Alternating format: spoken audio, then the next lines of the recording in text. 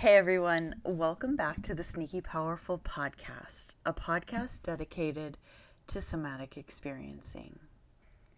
My name is Capurro, and I'm a therapist in Boise, Idaho. I'm also an SE enthusiast. On today's episode of Sneaky Powerful, I'm doing it a little bit different. Today I'm going to be talking without a guest and sharing some of the information about somatic experiencing to answer questions I've received, and I also wanted to share some of my own personal experiences that over time I've found to be extremely challenging and hard, but also sometimes hilarious. I'm going to attempt in today's episode to speak to people that are unfamiliar with somatic experiencing, as well as provide some entertainment to those who are familiar with somatic experiencing. So I went directly to the traumahealing.org website, and I've read this before, I think in my trailer episode, but somatic experiencing is a body-oriented therapeutic model applied in multiple professions and professional settings. I love this actually, personally, because it includes psychotherapy, medicine, coaching, teaching, and physical therapy. Those are some of the examples anyway. And it is for healing trauma and other stress disorders. It is based on a multidisciplinary intersection of physiology, psychology, ethology, biology, neuroscience, indigenous healing practices, and medical biophysics. And it's been clinically applied for more than 4 decades. And it's the life's work of Dr. Peter A. Levine. So again, just looking at this website, the SE approach releases traumatic shock, which is key to transforming PTSD and the wounds of emotional and early developmental attachment trauma. It offers a framework to assess where a person is stuck in the fight, flight, or freeze responses, and provides clinical tools to resolve these fixated physiological states. SE provides effective skills appropriate to a variety of healing professions, including mental health, medicine, physical and occupational therapies, bodywork, addiction treatment, first response, education, and others. So I'm going to skip down to the how it works part, and you are welcome, obviously, to look this up on the Trauma Healing website. But today, before I talk about how it works, today I want to share that I got stuck, I lived a lot of life stuck in the fight response, and then when I was about 21, it's like I flipped into the flight and freeze responses. And the fight was way more comfortable, probably less likable, but way more comfortable.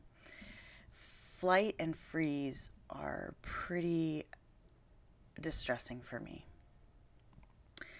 Probably a lot of people. Anyway, so let's see how it works. The somatic experiencing approach facilitates the completion of self-protective motor responses and the release of thwarted survival energy bound in the body, thus addressing the root cause of trauma symptoms. And so, let's see, I can actually speak to what I want to talk about after that sentence. Because, so I have sexual abuse in my trauma past, and I want to share with you that I'm going to be tending to myself as I talk today, and I'm going to be using somatic experiencing with myself. So even as I share that I have had that in my past, I'm going to increase my awareness of my overall well-being, because I know that it's really triggering for me still. So to do that, I'm going to just notice right away the floor that I'm sitting on as I speak into my microphone. And I'm going to let myself kind of settle into that support of the floor and feel a little more grounded as I talk, just to be sure that even mentioning sexual abuse didn't get me too disorganized in my system. And then I notice a deeper breath, which is for me an indicator that some settling is happening. And I also notice that I feel a little less constricted and upward in my shoulders and neck. When I took that deeper breath, I noticed that my shoulders kind of expanded and my face and neck kind of dropped in a little bit instead of having this upward, forward orientation. So that right there is something that prior to my somatic experiencing training, I would have had little to no access to. And that right there is why I love somatic experiencing. It's offered me a way to take care of myself, which I'd been trying to gain for a lot of years. And I had made progress. But this modality just increased the progress and effectiveness of my efforts, exponentially. So that said, I'll just say recently, I was in a situation where I had to ride, or I didn't have to, I guess, but I elected to challenge one of my symptoms of trauma, which from my sexual abuse, part of the trauma identified specifically in somatic experiencing is inescapable attack. And so some of my symptoms involve being in situations where I don't feel like I can get out, or escape feels inhibited, or actually even potentially inhibited. Over time, it's changed and evolved a little bit, but at its worst, that list included planes, elevators, bathrooms, even like physician exam rooms. Sometimes if a room didn't have a window and I wasn't sure I could trust the door to unlock, there would be hypervigilance until I got out of that room. What else? Oh, sometimes cars, especially automatically locking cars. And so this is where the kind of interweaving of hard and hilarious gets exemplified, because it was terribly hard. In those moments, I can remember being in San Francisco and being in an acquaintance's car with my cousin and some friends, and I was in the back seat on the outside, and I saw the automatic locks go down, and it was on kind of on the top by the window, and it went beneath so it was flush with I don't even know, the door, I'll just say that. And so I couldn't pull it up if I needed to. So the entire time I'm in the car, I'm trying not to freak out, and I'm like, oh my gosh, what if I can't get out? And that became my nightmare until we got to where we were headed. And that was pretty constant for several years. And just so exhausting, running on that level of hypervigilance. But something in me, my nervous system, was like convinced that if I couldn't get out, the danger would be severe. And now that I know what I know, I don't have to again. I choose to respect that, because at one point in my life that was very true. And so just because my nervous system doesn't know that that threat is not happening now, I have a lot of respect for the high level survival physiology that it summons when there is a threat, even if it's inaccurate. Don't get me wrong, it's super annoying and frustrating, and I still get very mad at myself a lot of the time. But having language and an understanding of why has helped me soften toward myself, and then actually allow an increased capacity to potentially heal it. So, inescapable attack doesn't have to be, it's not limited to sexual abuse or assault, but it's one of the subcategories. And it's what I'm going to be talking about today as I weave my way through somatic experiencing today. So I think I was talking about riding on elevators. So recently I had the opportunity to challenge my trauma, and I've built capacity to challenge trauma over time. And I went on a bunch of elevators. And it's so funny because to most people I know, elevators it's like walking into a different bedroom or something. It's so casual. For me, I compare it to either maybe stepping into a box that's on fire, or I had another example that I thought described it pretty well. Like I saw, we were getting some clothes for one of my daughters, and there was this really tiny elevator, which is like the worst.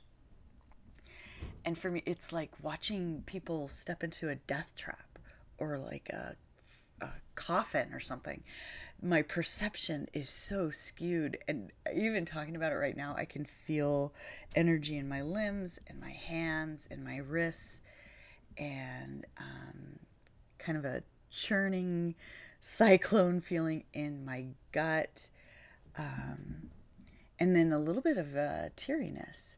So again, here's where I'm going to use what I've learned through somatic experiencing. I'm going to tend to that. Instead of ignore it and keep talking, I'm going to slow down, acknowledge it, acknowledge the pieces of it. For example, the pieces of the sadness that something so simple is so hard for me, the sadness of why it's so hard to begin with, the trauma that is the origin of these symptoms, and also the duration of trying to work with this trauma is frustrating, and how it's limited me.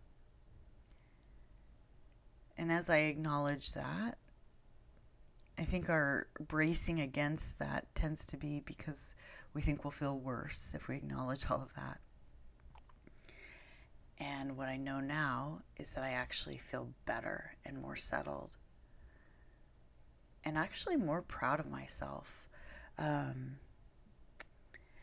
I sit with clients most days for long days, and the courage that it takes to face these things inspires me consistently.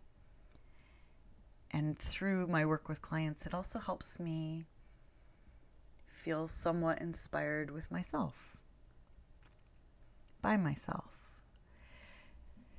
So, back to the elevator. So there we are. I'm with my family, and we are on the elevator, and my youngest daughter is like ready to jump, and I'm looking at her with the opposite of the beam gleam, as Diane Poole Heller describes the loving gaze. I think it's the beam gleam.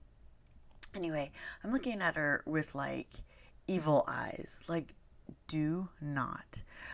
Because for me, the elevator, you do everything right. You only hit one button. You don't move until you get off, because if the doors close, or sorry, if the doors, they're going to close, if the doors don't open, it's over. That's where it's like, oh my gosh, not even. So when she bends her knees, I'm like, do not. And then it reminds me of, I don't know anyone out there that's seen that Christmas movie Elf with Will Ferrell, where he lights up the elevator buttons and he's like, it's like a Christmas tree. I get anxiety every time I see that movie, that part of the movie.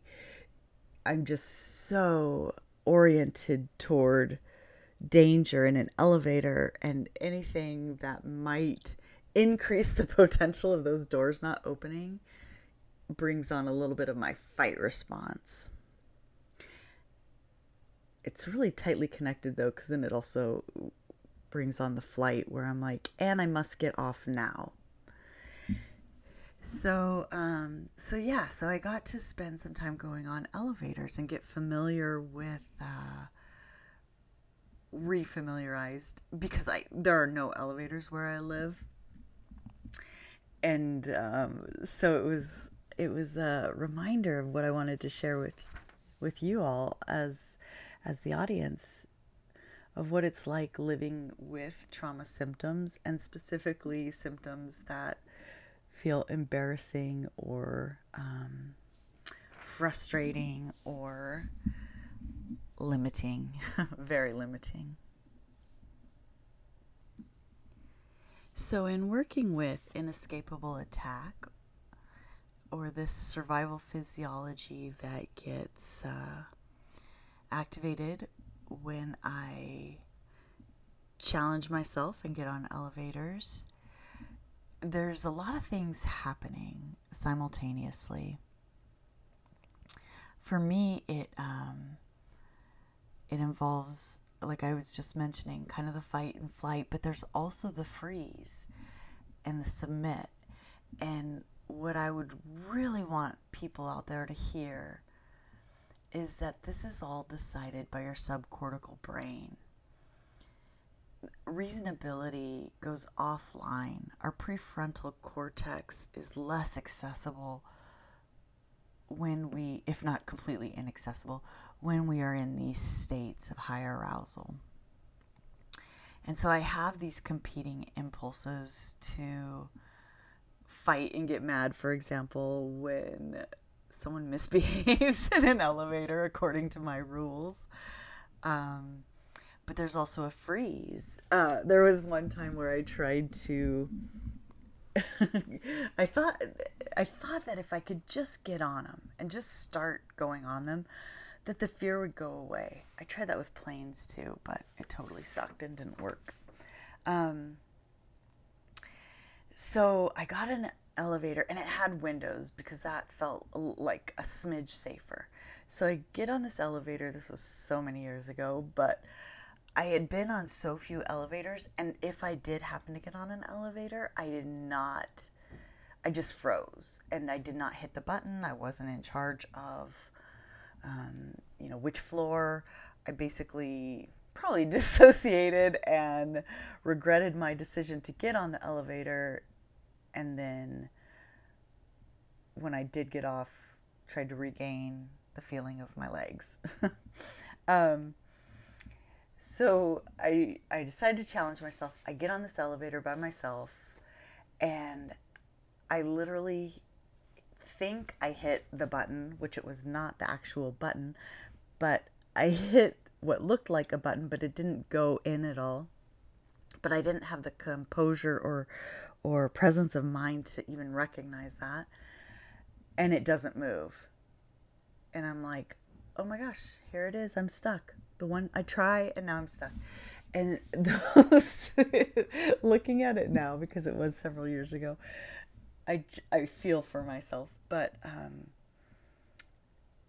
it just seems so funny because I didn't know how to even work an elevator, and I was at that time in my 20s. Yeah. So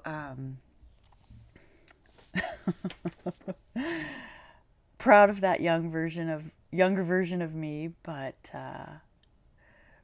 that was kind of the example of freeze, like just this inability to take care of myself in a situation, because my go-to in my mind was, oh, I'll just wait until someone comes to hit the button or go on the elevator, and then eventually I'll get off.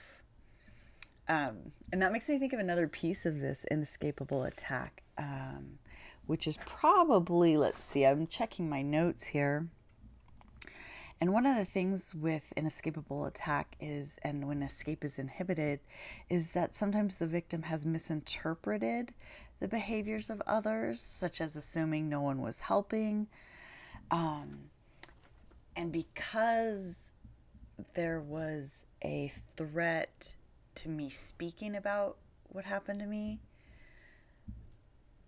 and it was very dangerous to speak about what happened, I think the younger version of myself also had a perception that no one helped me. And it's kind of frustrating because they didn't know. But then that's like a rabbit trail, because I also did have a lot of symptoms like chronic stomach aches and insomnia, just to name a few. So, but this comes up as when I was talking to my younger daughter recently about elevators, and both daughters are like, why are you afraid? One of them had even asked me at one point, what are you afraid of? And I said that they won't open, the doors won't open. And she's like, yeah, but someone will come and get us. And that felt honestly like a real victory, that I have these kids that have this feeling that someone will come for us because of my trauma and the way it was experienced and the fact that it was chronic. It took away that safety. What do I want to say here?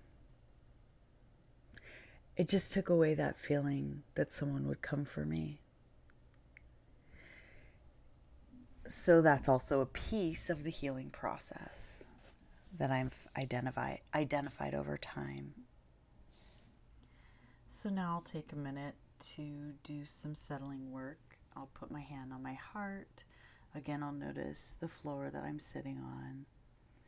Slow down a little bit and give the sadness that came up some time to move through, see what it wants to do.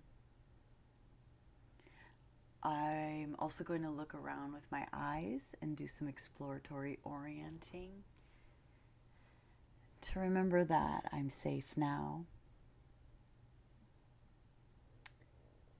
and that there's hope. There's hope for healing, and I've made it some of the way. Since beginning this podcast, I've had several people ask not only what is somatic experiencing and desire to know more about it, but also how do you heal this trauma? So I'll speak through my own experience and my experience with somatic experiencing. I have worked with a therapist for a long time, and that has been an important part of my healing. But it wasn't until 5-ish years ago that I was exposed to somatic experiencing, and then got an opportunity to work with somatic experiencing practitioners, because that's a required part of the 3-year training program. And it's all contributed greatly, all of it. EMDR, narrative therapy, what else have I done? Acupuncture, massage therapy, physical therapy. It's all contributed and helped me know myself, my body, my sensations, in a way to kind of befriend them, honestly, even though they don't feel so friendly sometimes. But for me, my journey has involved a lot of ups and downs, forward and backward movement, and a lot of what I call magic. And I use the word not to deny science at all, but as kind of the spiritual component that I've found to be present especially when I am feeling more bold. And to close up, I'll share a story, but there's a few things I want to say before I get there. So the process has been building the capacity to tolerate distress, working in titrated ways with this immense energy, survival energy, that is creating these sensations, and then dealing with the origin of the trauma, the T0, as we call it in SE, in, again, titrated ways so that I'm not overwhelmed, so that I can build capacity to tolerate what happened to me. Not reliving. I don't want to mislead anyone. I don't go through every detail when I do my work with my my professionals, but I do try to bring back online some of the things that were lost, some of my fight responses or my flight responses, the things that were inhibited. And if you do more research on somatic experiencing, I imagine you'll be just blown away in regards to how our bodies hold this and how they're basically constantly telling a story, whether we observe it and are aware of it or not. So what I was going to share was the magic part of it to close up, because my journey's been an ongoing process, and a lot of really cool things have happened, which I tend to forget about when I'm not in the cool things. But this story comes from a long time ago. I should find that quote. I think it's, gosh, I don't even want to say it because I'll say it wrong. Let me see if I can find it. Darn it, y'all. It requires that I use some German. It's from the playwright, the great German playwright and thinker, Johann Wolfgang von Goethe, Goethe. And the version of what I want to share is, what you can do or dream you can, begin it. Boldness has genius, power, and magic in it. And so I want to share that after I started to have panic attacks and I switched into, not by choice, but flight freeze and kind of out of a fight response, I tried to fly. I used to be able to fly when I was in fight. I was never regulated, let's just say that. Rarely regulated. But I used to be able to fly, and then after I started to have panic attacks and had that freeze flight response, flying became very challenging, to impossible. And so I decided that I was going to just try it. And I was maybe, what would I have been? Maybe 22. It was like literally months after September 11th, 2001. It was the following May. So it would have been 2002. And I was with one of my dearest friends, and we get on this plane, and it's a short flight. And we get on there, and we sit down, and I'm kind of in freeze, kind of in flight, using freeze to make myself stay on the plane. Talk about white knuckling it. And I'm sitting there, and she looks at me, and she says, "How are you doing?" And I said, "I don't want to do this." And she's like, "Are you serious?" And I'm like, "I'm very serious. Let's get off this plane." And she said, "Hold on." And I was like, "Okay." I don't want to, but okay. And she got up. Oh, because another piece of, so the flight had, let me think, a layover. Basically, we would be getting on and off a plane 4 times in this trip, round trip. And in retrospect, looking back, it's crazy because this was the only time we saw the pilot. This first flight, he was with the flight attendants greeting the passengers. And he was super friendly, young, nice. I think his name's Craig, and he holds a dear spot in my heart to this day. But so my friend gets back up, and I don't know what she's doing, but she goes and talks to Craig and the pilot. And he comes back and points at me, and he's like, "You, come with me." And in my mind, I don't know, I'm going to do what he says, first of all. But second, I'm like, okay, how is this going to help? What's going to help?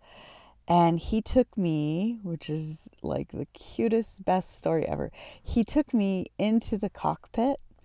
And remember, this is in the United States, post 9/11. He took me into the cockpit and he let me sit in what would you call that? Darn it. Not his seat, but anyway, one of the seats in the cockpit. And he said, he took off his hat, his pilot's cap, and he had a picture of a very young, cute little baby boy. And he said, "If this weren't safe, I would not be doing it." And he said, "Wheels to wheels, this first part of the flight's 26 minutes, which 26 is one of my lucky numbers." And he asked what I was afraid of, and basically restored my faith in everything. And I consider that a magic moment.